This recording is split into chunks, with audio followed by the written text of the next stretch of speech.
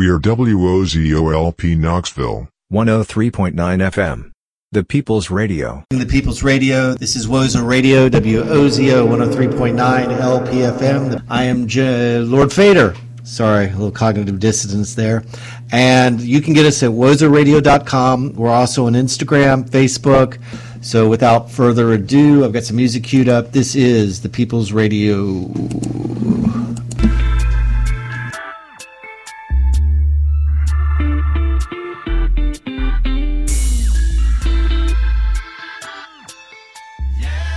Chops on the track. You can call me Black Moses. I came to free my people. Give us freedom. I'm a musical messiah, so listen to me, people. For the people. You can call me Black Moses. I came to free my people. Give us freedom. I'm a musical messiah, so listen to me, people. This country's going backwards, like it's stuck in reverse. Things were getting better, but now I think they're getting worse.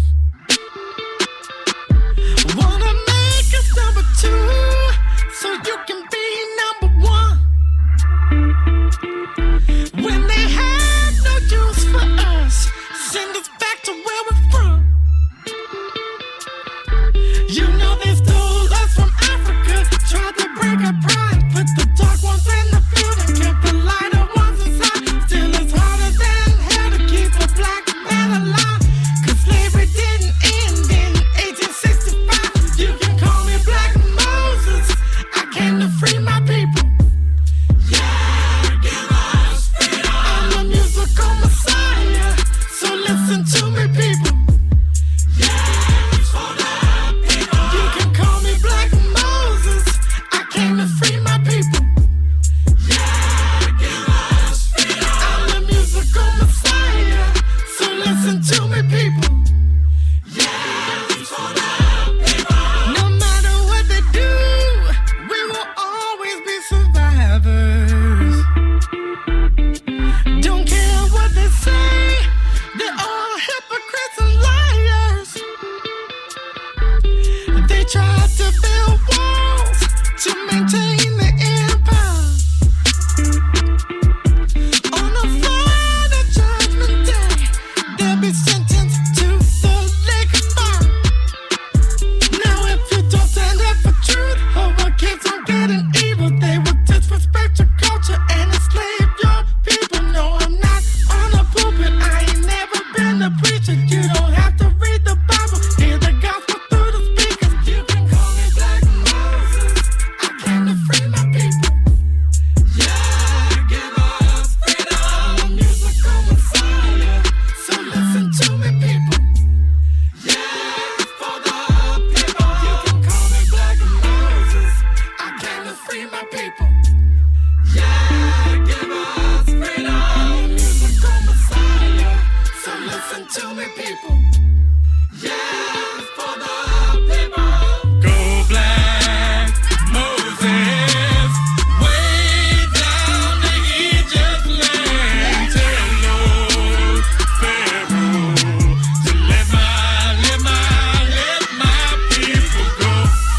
This has been a Chops production. WOZO 103.9 LPFM. So I took place and helped organize the candlelight vigil for the murder of Tyree Nichols in Memphis. Was it just last week? Yeah, last weekend. It was last Sunday, actually, down at the courthouse. And one of the things that struck me, what happened was I got some of my friends reached out to me and said, "Hey, is it because they know I'm a tree hugger and I go to these events? Is there a Tyree Nichols memorial or something?" And I reached out to two of my friends in the community, and we all jointly decided to do it. But the thing was, one of them was gone, and it was, I've organized a lot of different events, and what I was struck by was how easy it was to organize another memorial for another poor person who's been murdered in the streets. it's gotten to be like a well-oiled machine. I mean, the people knew what to do when they showed up. They knew what to do. They stayed. Like, with the organizers, we finished it like in an hour, and we were like, okay, well, that's all we thought of we could do right now. And we set up a little candlelight. We had everybody put their candles on the steps by the courthouse, and it became an altar. There were skateboards and stuff there because he was a skateboarder. And the people stayed. Everyone, nobody left. Even after we did our thank yous, and we're like, it was because they had more work to do.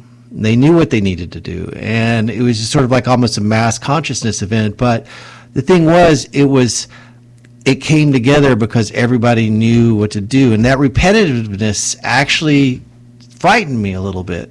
Because I think with repetition, we can get used to the most atrocious, horrible things. We become dehumanized by it. And the fact that there's a danger, I think, that after a while, and this is tragic to say, that so many people get murdered by the state. And I notice I use those words, the state, not the police, they're the state's tools, but by the state, that people get used to it. It's just it's once a week now, and it's just sort of like it doesn't quite hit the media and all the rest. And I think that's what makes it more important for us to recognize when these family members, and Mr. Nichols was a skateboarder. You should check out his website. He was a photographer. He was a member. When he died, it wasn't just an individual, but an entire community. His friends, his family, the people around him, the people that experienced the trauma. It was more. And I think we need to look and make sure that we humanize and recognize people as more than just victims when they're murdered by state violence, that we recognize them as human beings. And in his case, I watched his skateboard video, and I think I even talked about it some, and he was doing some. You can check him out on YouTube. I was just talking to a skating buddy. I can't touch my right shoulder with my finger because of some of my prior antics with skateboards. And I watched him, and he would do these crazy stunts. Like push Steve Ingram style. And for those that know who I'm talking about, Steve Ingram style stunts again and again and again, and not just one of them. And he was a photographer, so he got it documented.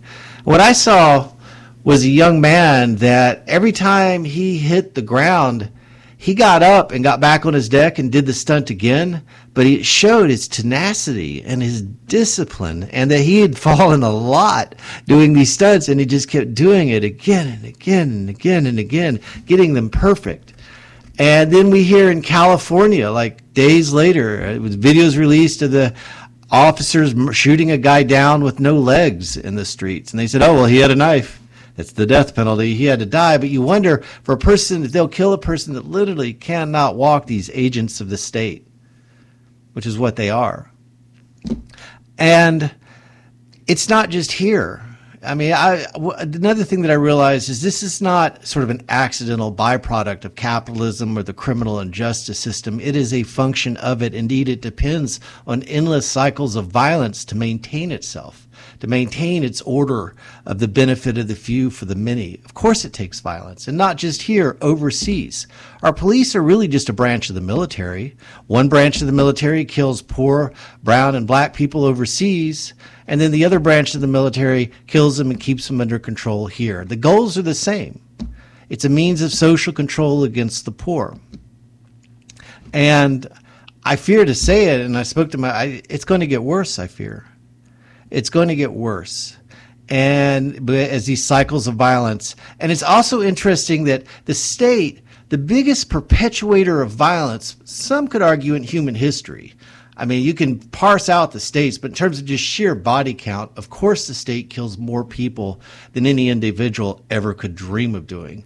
But isn't it interesting how this purveyor of mass violence, the number one weapons crack dealer across the world, it would make a crack dealer blush to see the amount of sheer murder ordnance. How did we send aid? We just sent tanks to the Ukraine to de-escalate the situation. Yes, tanks de-escalate it because it's big frickin' business.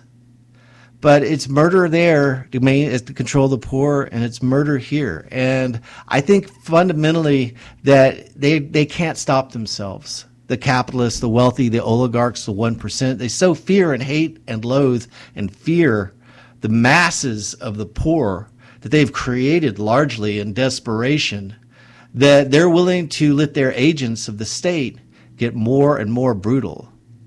I mean, they killed through NAFTA and GATT, wiped out a lot of the inner city's jobs, and then through the war on drugs, another dandy tool against the poor, they made marijuana, which grows like dandelions, worth more than silver, and cocaine, which takes pennies per ounce to produce, worth more than gold. It's that whole picture of it. But in all this, in this perspective of sort of the international and internal police state and its targets and the rest, I think we got to keep coming back home and make sure that we continue, we don't lose these people.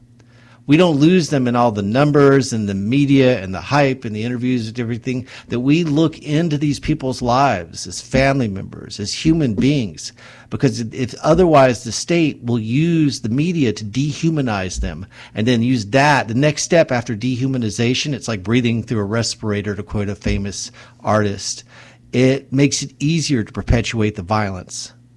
I think, if anything else, just as a means of self-defense against the agents of the state and the state apparatus, we have to say presente and remember our fallen. And remember, be they buried in mass graves in South America or shot down in the streets here in Knoxville. Anyway, you're listening to the People's Radio, WOZO 103.9 LPFM. Let's get into some metal. This is Nervosa, Kill the Silence. Oh, wait, I got to make sure for my listening audience it's maxed out. People's Radio.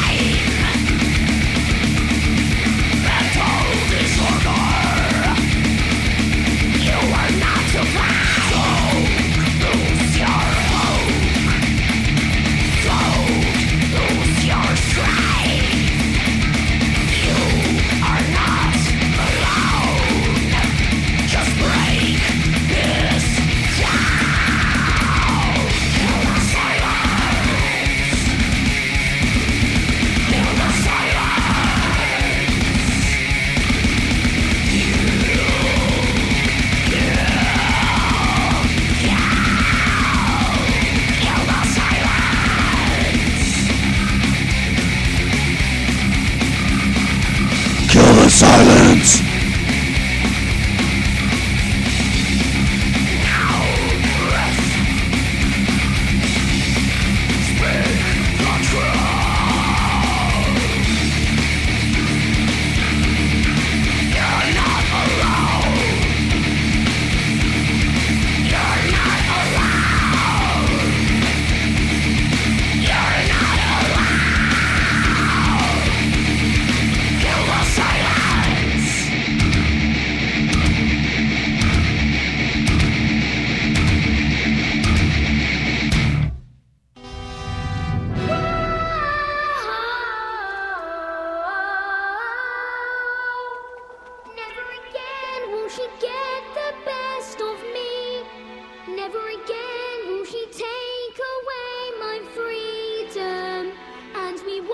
forget the day we fought for the right to be a little bit naughty.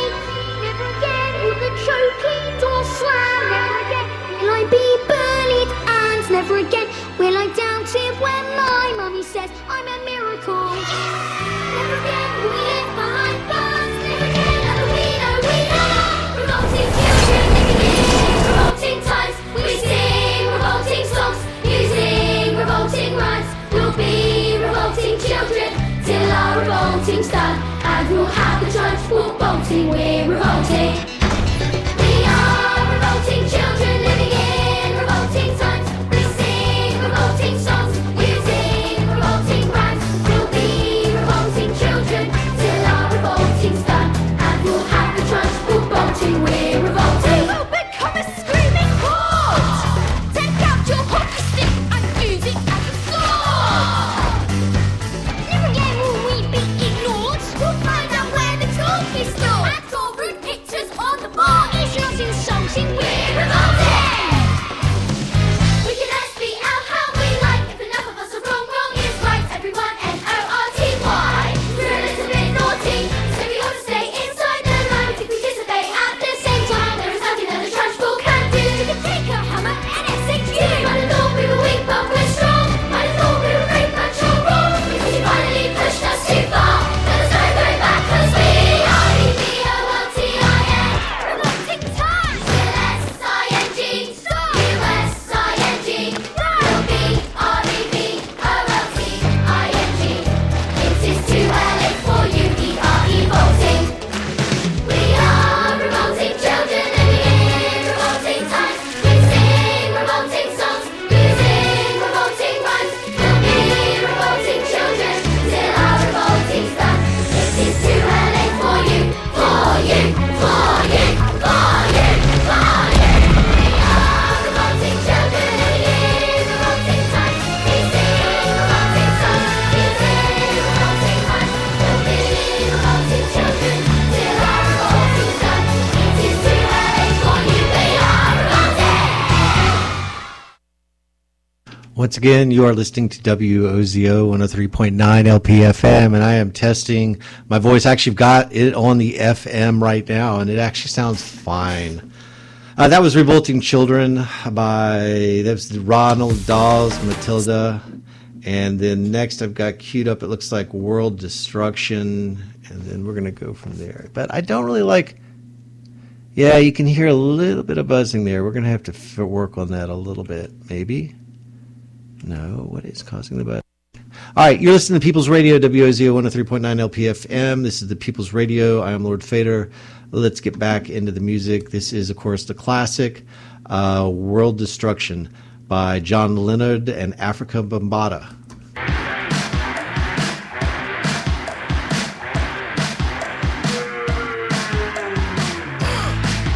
Speak about destruction. Speak about destruction. Speak about destruction. This is a world destruction. Your life ain't nothing. The human race is becoming a disgrace. Countries are fighting in chemical warfare, giving a damn of the people who live there. Not just dumb as speed, they coming of the Antichrist. Hey, look out! The third world nations are on the rise. A democratic communist relationship won't stand in the way of the Islamic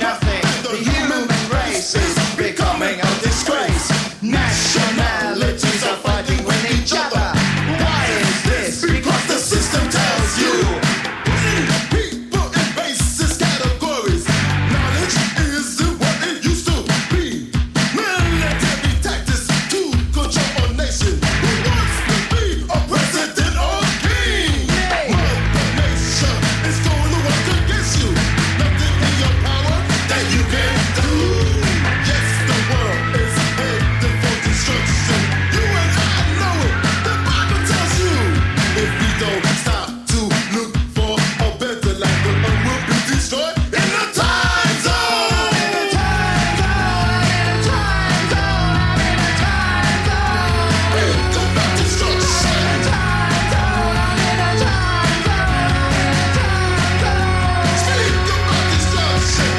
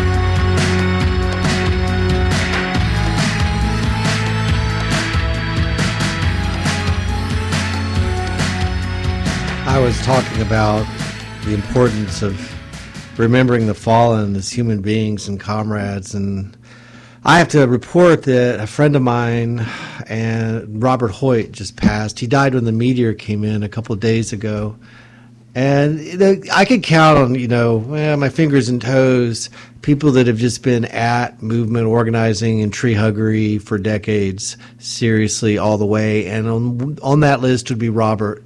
I first knew him. He had I think his cat's name was Sid the paraplegic cat. And Robert had a cat that he brought to all the protests, to all the events. He was a movement musician, troubadour of the revolution, living embodiment of memory and history of the musical traditions of resistance in this country and elsewhere. And he created content, and he brought content back from the past.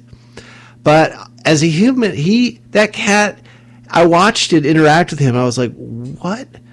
And that cat had an awesome freaking life.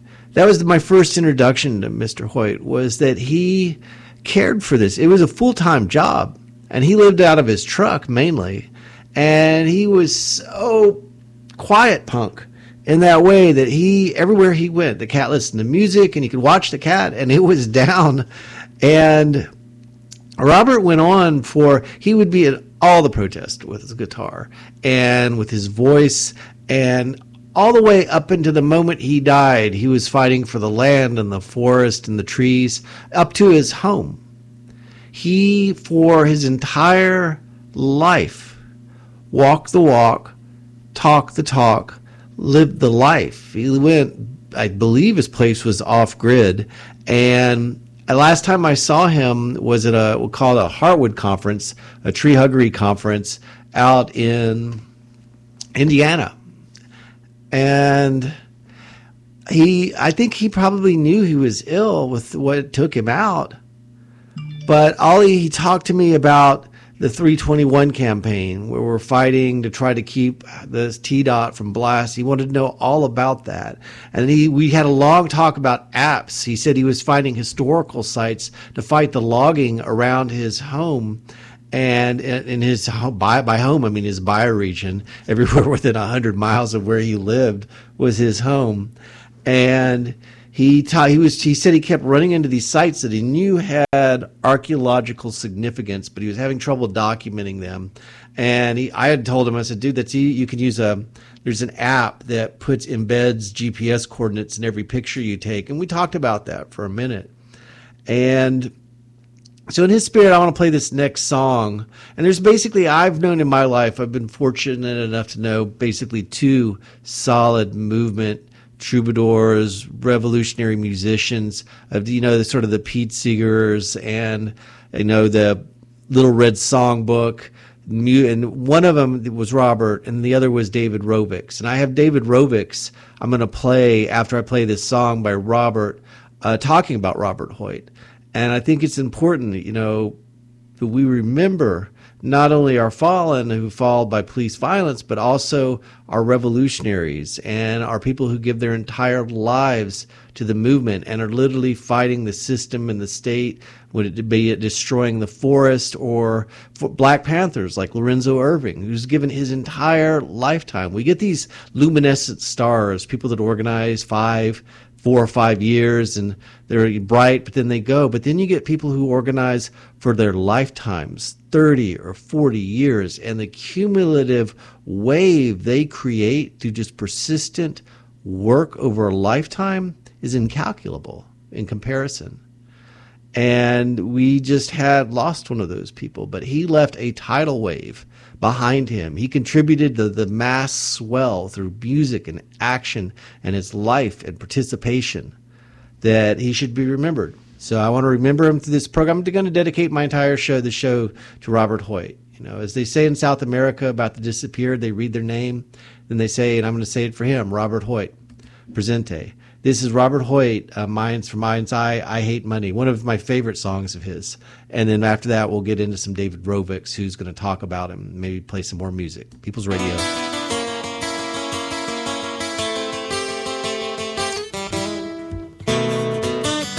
I hate money, I hate the smell of cash.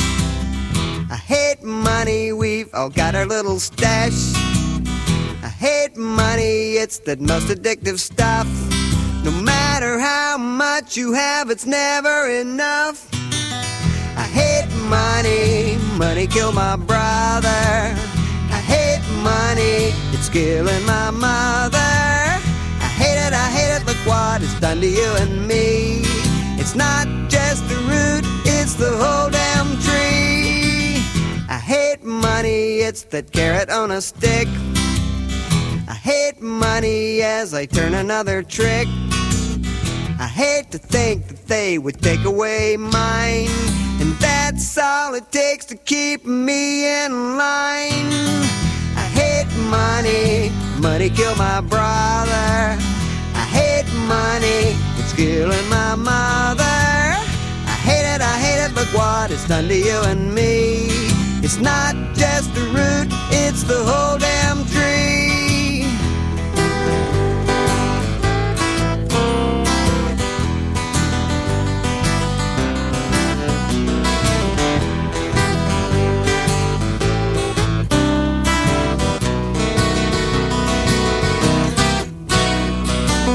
So what if we treated it like the trash that it is, and refused to use it to pay for our goods and services?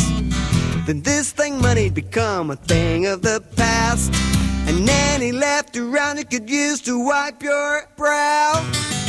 I hate money, money killed my brother. I hate money, it's killing my mother. I hate it, look what it's done to you and me. It's not just the root, it's the whole damn tree. And I hate that analogy. I hate money, money killed my brother. I hate money, it's killing my mother. I hate it, look what it's done to you and me. You know I hate it, yeah I hate money.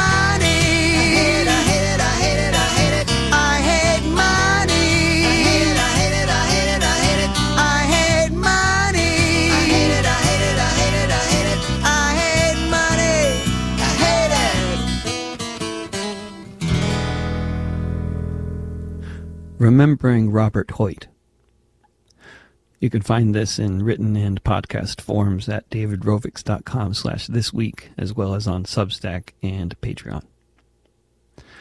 My old friend Robert Hoyt, singer-songwriter, multi-instrumentalist, organizer, nurse, father, lover of the wild, died on the morning of February 1st, 2023, at the age of 68, only weeks after being diagnosed with an aggressive form of cancer.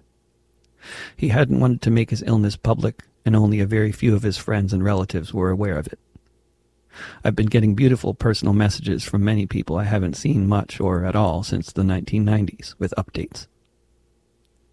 Just to say from the outset, I will not be writing the definitive remembrance of Robert, and I'm not sure if anyone else could do that if they wanted to try to either. It may be a stretch to say that Robert led many lives, but he certainly embraced a number of different identities over his lifetime, certainly on a musical level at least. I suspect any thorough effort to pay homage to the man would have to involve at least 4 or 5 different people who knew him during different stages of his life. The Robert I knew best was probably the one known by the widest array of people throughout the 1990s, when he was a traveling troubadour who identified strongly under the banner of Earth First. Robert was born and raised in Macon, Georgia, along with 2 brothers. If he had other siblings, I hope they will forgive me. I'm going on memory here. I was introduced to Robert by another singer-songwriter from the state of Georgia, Chris Chandler, who whisked me up off the streets of Cambridge, Massachusetts, one cold winter day to take me to upstate New York, where the People's Music Network was having one of their biannual gatherings. If memory serves, this would have been January 1991. Robert had come to the PMN gathering mainly because Chandler recommended it, and it was a long way to drive from Decatur, the hip neighborhood in the Atlanta metro area where he was living then, and where he maintained a P.O. box long after he no longer had a residence there. I don't think Robert ever came back to a PMN gathering after that one. For me, this gathering was the first of many, and the beginning of a long-term friendship with Robert, along with other folks I met there that winter. Robert had recently recorded an album called As American as You.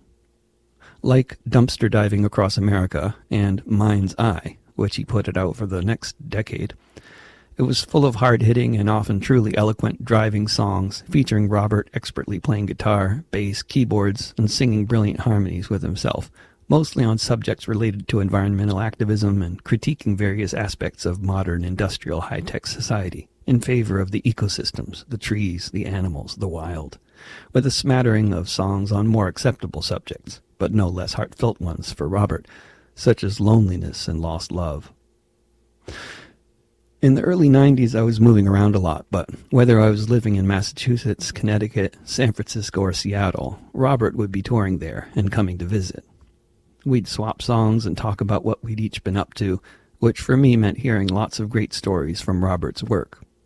Robert's work throughout the 90s mainly involved touring around the U.S. and playing on college campuses, sponsored by environmental activist groups on each campus, often affiliated with the Student Environmental Action Coalition, and spending his free time, during the summers, on the front lines of eco-defense, blocking logging roads and supporting tree sits, such as the Cove Mallard campaign in Idaho, about which he wrote a great song by the name of Jack Road. At some point in our regular encounters, he would mention the idea of me traveling with him, playing bass guitar and singing harmonies. I was always too busy with whatever I thought was more important than traveling with Robert, until I finally took him up on the idea, which was either in the spring of 96 or 97.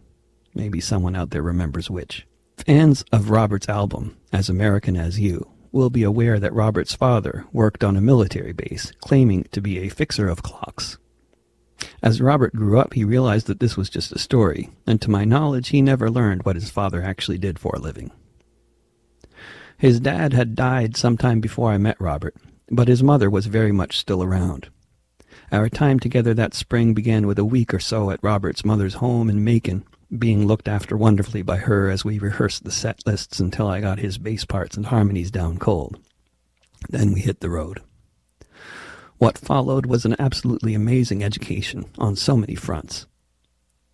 Traveling on my own or with other young friends was always memorable, but traveling with someone like Robert, who knew people everywhere and sang for them, was a whole new thing. I had traveled as a bass player with other artists before, but never had I met so many kindred spirits in the space of a few months. In that spring of traveling together, I met people who I'd see again on many occasions, who became long-term friends and comrades in too many places to list, from Vermont to Tennessee to Indiana to Wisconsin and so many other places. It was during these long hours of driving, day after day, week after week, month after month, when we got into a whole lot of both talking about life on planet Earth as well as recounting stories from our pasts. A few months may not seem like a long time, but when you're spending several hours each day during that time alone in a car with one other person, it can be intense in various ways, but with Robert, overwhelmingly in positive ways. I won't paper over the negative ones, though, the biggest of them being Robert's cat, Claude. Just before I started writing this missive, I discovered that the documentary from back around then, Travels with Claude, has just been put up on YouTube by the filmmaker, Paul Bonesteel. I've been watching it again today for the first time in decades. It's a wonderful document of history and tribute to Robert, his music, and his organizing. For those who haven't seen the movie, Claude was a paraplegic tabby cat, paralyzed from the waist down by a tragic accident involving an ex-girlfriend of Robert's and a closing door.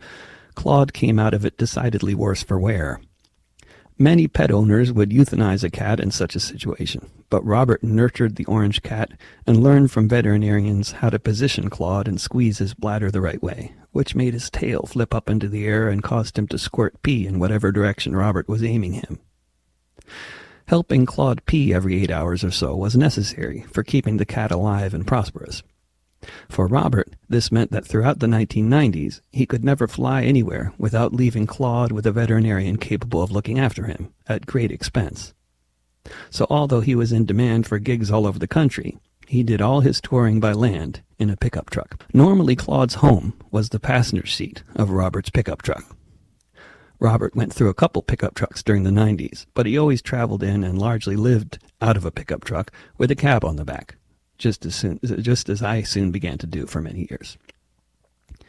During the season I toured with him, Claude had to be relegated to sitting in the back, which he could freely access with a ramp Robert had put in there, which also meant that Claude could slide out of the back and into the front anytime he wanted to let me know just what he thought of the guy usurping his seat in the pickup truck.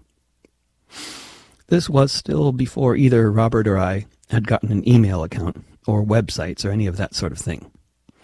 We took breaks from driving every day to eat at truck stop buffets and used the free phones that back then could be found at each booth. We also spent a lot of time at photocopy places, putting address labels and stamps on untold numbers of postcards we'd mail strategically around the country to promote our gigs to Robert's mailing list. Amid these sorts of activities, as I was writing letters to my girlfriend back in the Northeast, I would involuntarily decorate them regularly with bloodstains from my latest wound. Claude clearly believed the best defense was a good offense, which makes sense for a paraplegic cat, and his front legs were probably as muscular and powerful as a small mountain lion. He was definitely taking it easy on me, all told. My memory going back that far is too foggy for me to remember whether I met Ann Feeney through Robert or through Chris Chandler or by some other means. But the late Ann Feeney was a close mutual friend of all of us. When Robert wasn't around, and Ann and I could freely talk about our dear friend behind his back, as you do, Ann's chief complaint was the same as mine, which was the mild scent of cat piss that might generally be emanating from the back of Robert's truck. Ann thought that Robert needed a girlfriend, and that in order for him to find one, he'd have to lose Claude one way or another. The very thought would have horrified Robert, so Ann would share her laments about the cat with other people. Through Robert, I became very familiar with the wonderful music of folks like Darrell Cherney, Judy Berry, Danny Dolinger, Dana Lyons, Casey Neal, Peg Millett, and others who made up the cultural backbone of the Earth First Network as it existed then. All of Robert's concerts were an introduction to these artists, with live renditions of Who Killed Judy Berry, Ghost of a Chance, Turn of the Wrench, and Dancing on the Ruins being regularly featured. Robert's concerts were also always an introduction to whatever was happening with Earth First related activities, forest defense campaigns, conferences, and other things that were ongoing or coming up somewhere. In the 80s and 90s, There was a fairly popular concept in certain circles of the road show, or specifically the concept of the Earth First Roadshow, which varied widely, but generally involved at least one speaker and at least one musician, doing popular education about the situation with the forests and recruiting for ongoing forest defense campaigns. Ann Feeney was not the only person who thought Robert needed a girlfriend back in the 90s. Robert tended to agree. But most of the time, instead of spending much time hanging out with people like gig organizers and their friends offering to put us up in a nice house with beds and hot running water, unless the gig organizers in question lived deep in the countryside and off the grid, Robert's plan was generally to turn down these offers in favor of driving an hour or two to an ostensibly nearby patch of national forest land somewhere and camp. Or technically, he'd sleep in the back of his pickup truck with Claude and I'd camp. Robert was fairly profoundly introverted and seemed more comfortable in the company of one or two old friends than with larger groups of less familiar people. On many nights after gigs, I'd be enjoying myself and my surroundings, while at the same time mildly stewing over having to leave a nice party in some college town so we could go camping in some beautiful remote location where we'd play music together and talk around a campfire, him drinking cheap wine that he always had in the back of his truck, and me smoking cannabis that I also always had somewhere accessible. Good times in the woods aside, abandoning most of the parties wasn't a good dating strategy. Eventually, fleetingly, I learned of the lives Robert had lived before he became an Earth First troubadour. In the 70s, he played in different bands, but he never played me any of the music they might have recorded, or told me the names of the bands, or the names of any of the hundreds of songs he apparently wrote before he recorded As American as You. He referred to the decade prior to the AIDS crisis as the sleazy 70s because of the amount of gratuitous sex that he thought was going on all over the place, with some concert attendees specializing in developing relationships with different band members, depending on the instrument they played. He never seemed to miss the 70s, on the rare occasions the subject came up. In the 80s, by his own recounting, he might have qualified as a yuppie, working a good, paying IT job, as it would be known in today's jargon, and eating a lot of sushi. Then he quit what he called the high-tech plantation and began to write songs encouraging other people to do the same, such as Quitting Time from his 1995 album Dumpster Diving Across America. For a few years after our time traveling together, I continued to see Robert often. We were both touring in largely the same circles, and our paths often intersected. One memorable evening during this span was September 10th, 2001, when we both sang at a conference related to the global justice movement, organized in part by Ali Rosenblatt, who had recently been a student organizer, and was still an organizer, there in Indiana, where Robert was now based. The next morning, Robert uncharacteristically woke everyone up to make us listen to the radio, which was reporting that planes had crashed into the Twin Towers. By this time, Robert had found a wonderful woman, an extraordinary organizer named Karen Moskowitz, who could put up with Robert's cat, and they had a daughter together named Cicada, now a brilliant young woman of 23. I guess Cicada would have been about 2 years old at the time of one of the last gigs Robert and I had together that September in Bloomington.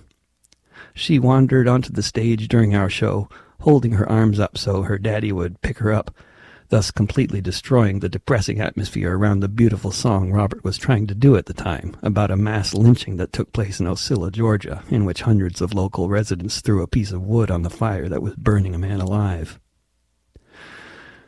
The frequency with which I saw Robert, Karen, and Cicada in the 2 decades since decreased drastically as the 21st century progressed.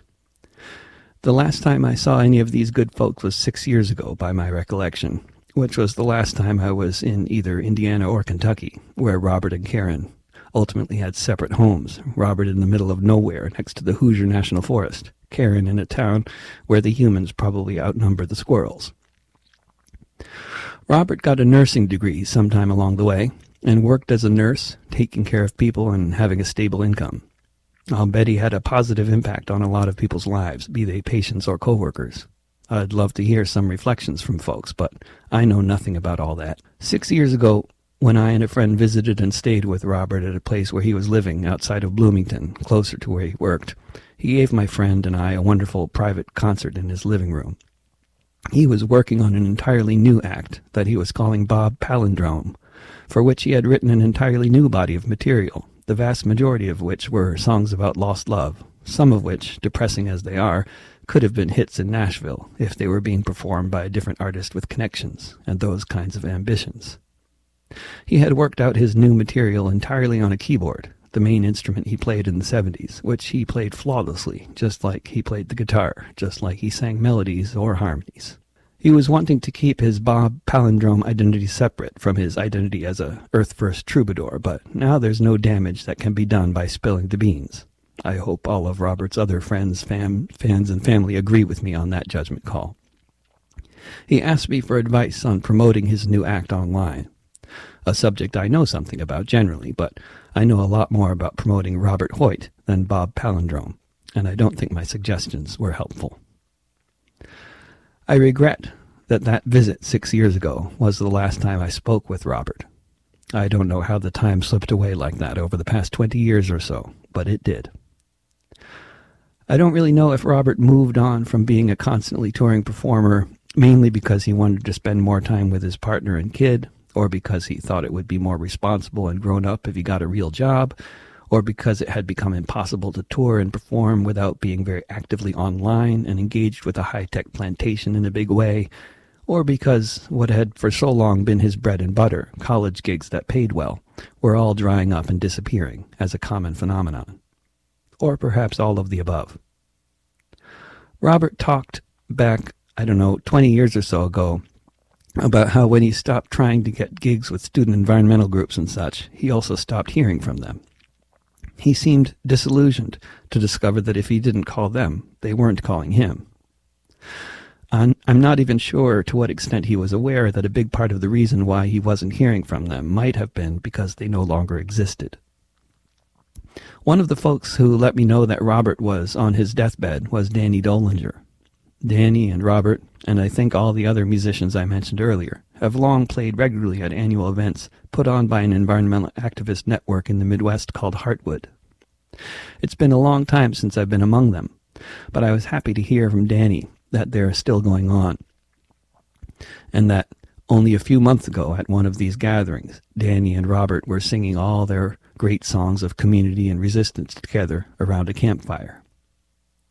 One of the most moving songs Robert wrote, that I especially enjoyed singing with him, was This Star. He wrote it for Peg Millett while she was in prison for Earth Liberation Front-related activities. It was the perfect song to connect a beautiful, starry night in the forest with a political prisoner in a concrete box somewhere, who might get to see the night sky every now and then, if they're lucky. And when you see this star, think about me, about the times we had and times yet to be. Look for the star and know when you do that I'll be watching this star and thinking of you. That's the chorus. Whether it was intentional on Robert's part or not, the only Robert Hoyt album that you can find on some streaming platforms, like YouTube, is Mind's Eye, a fantastic album. Whether As American as You and Dumpster Diving Across America aren't there because he never got around to uploading them, or because these albums no longer met his standards, I don't know. But I wouldn't be surprised by either possibility. Either way, Robert was not a fan of technology or the internet, and engaged with things like websites, music streaming, or social media platforms on a sporadic and very limited basis, which I'm fairly sure is the main reason you'll find so little about him online. You won't find Robert Hoyt on Spotify, but you will find Bob Palindrome. The guy in the hat there, that's Robert, a man who made a big difference in the world for a lot of people, very much including me. One of the best things I ever did in life was to be Robert's bass player, no doubt about it. Long live planet Earth, and long live Robert Hoyt. I'll see you at the campfire, beneath the stars, guitar in hand.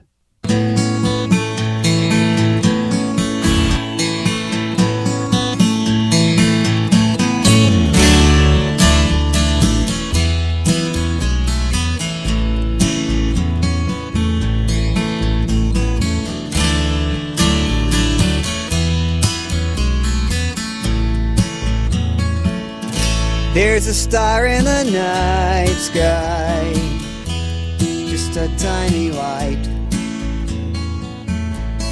Seems insignificant, it's not very bright, but it's the most important star in the sky. And as you listen, you'll understand why. It's the tip of the handle, a little bear's tail. Even behind the clouds, it shines without fail. And in this hemisphere, wherever you roam, this tiny light helps you find your way home. And when you see this star, think about me, about the times we had and times yet to be. Look for the star and know when you do that I'll be watching this star and thinking of you.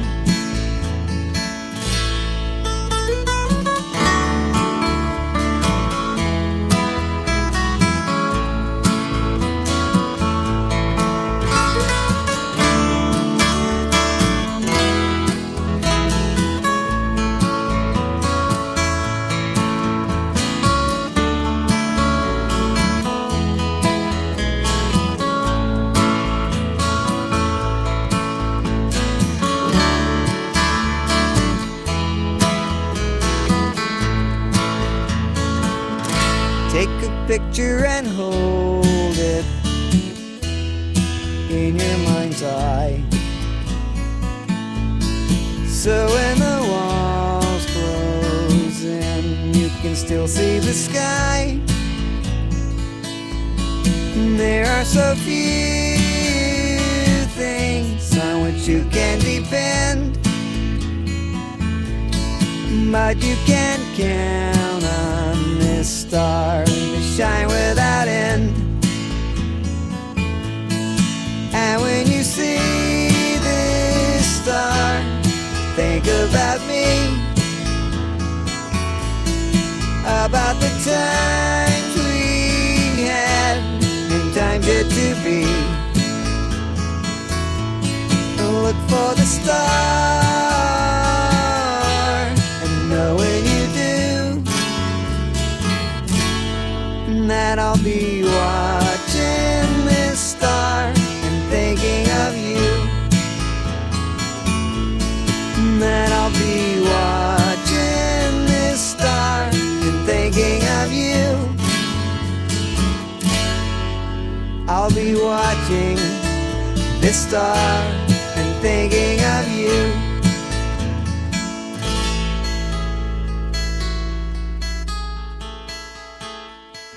Robert Hoyt, Presente. I gotta give a little bit of background. And I was at that Harwood gathering. I got to see him and Danny play together.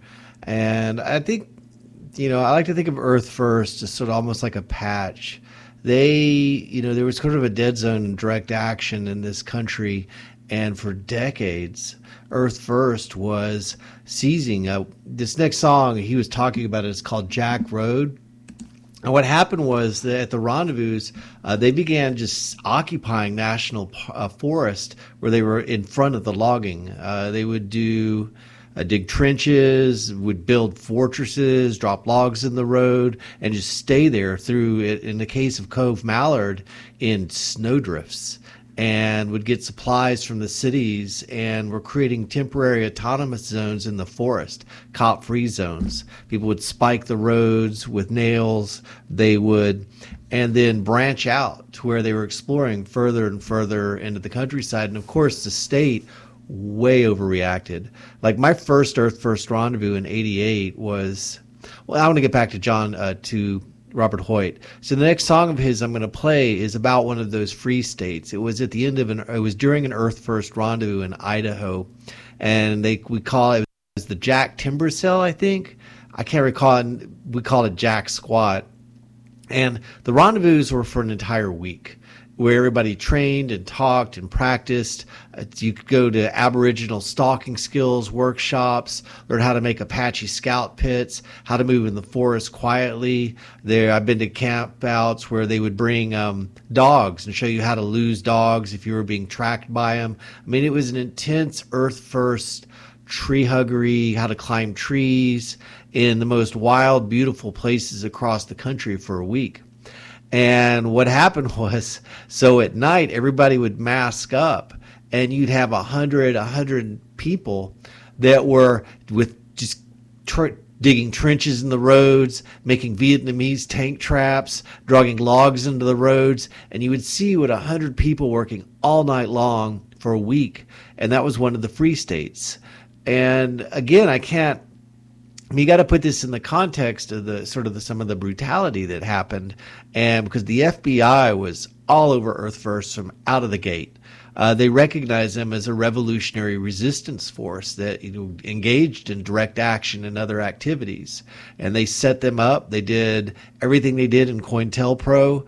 And even worse, like there's video where there's one of 5 women locked down in a Forest Service office doing nonviolent resistance, and you see the security for the Forest Service dipping mace on the tips of Q-tips and then swabbing it under their eyelids. I mean, pain compliance, tasers, it was all across the board, and constant state harassment, but they couldn't get to them in the forest. And this song is about Jack Road. It's about one of those free states, which maintained itself afterward. They all did, until the state, the government, just ripped through all of them with an amazing brutality, tearing down all the stuff. And they won one of the campaigns. But that's what Jack Road is about. That's what this song is about. Once again, I want to dedicate the show to Robert Hoyt. That was David Rovix talking about, far more eloquently than I ever could, about who Robert Hoyt was as a musician. WOZO, the People's Radio, needs listener financial support to stay on the air. Currently we owe over $1,000 to the various music licensing companies such as BMI and ASCAP. This is a yearly bill that we have to pay in order to remain on air. If you could help us with a donation of any amount, it would help. Our Venmo account is at WOZO Radio FM. Thank you for helping to keep our scruffy non-commercial non-profit community-run radio station alive. Our Venmo account is at WOZO Radio FM.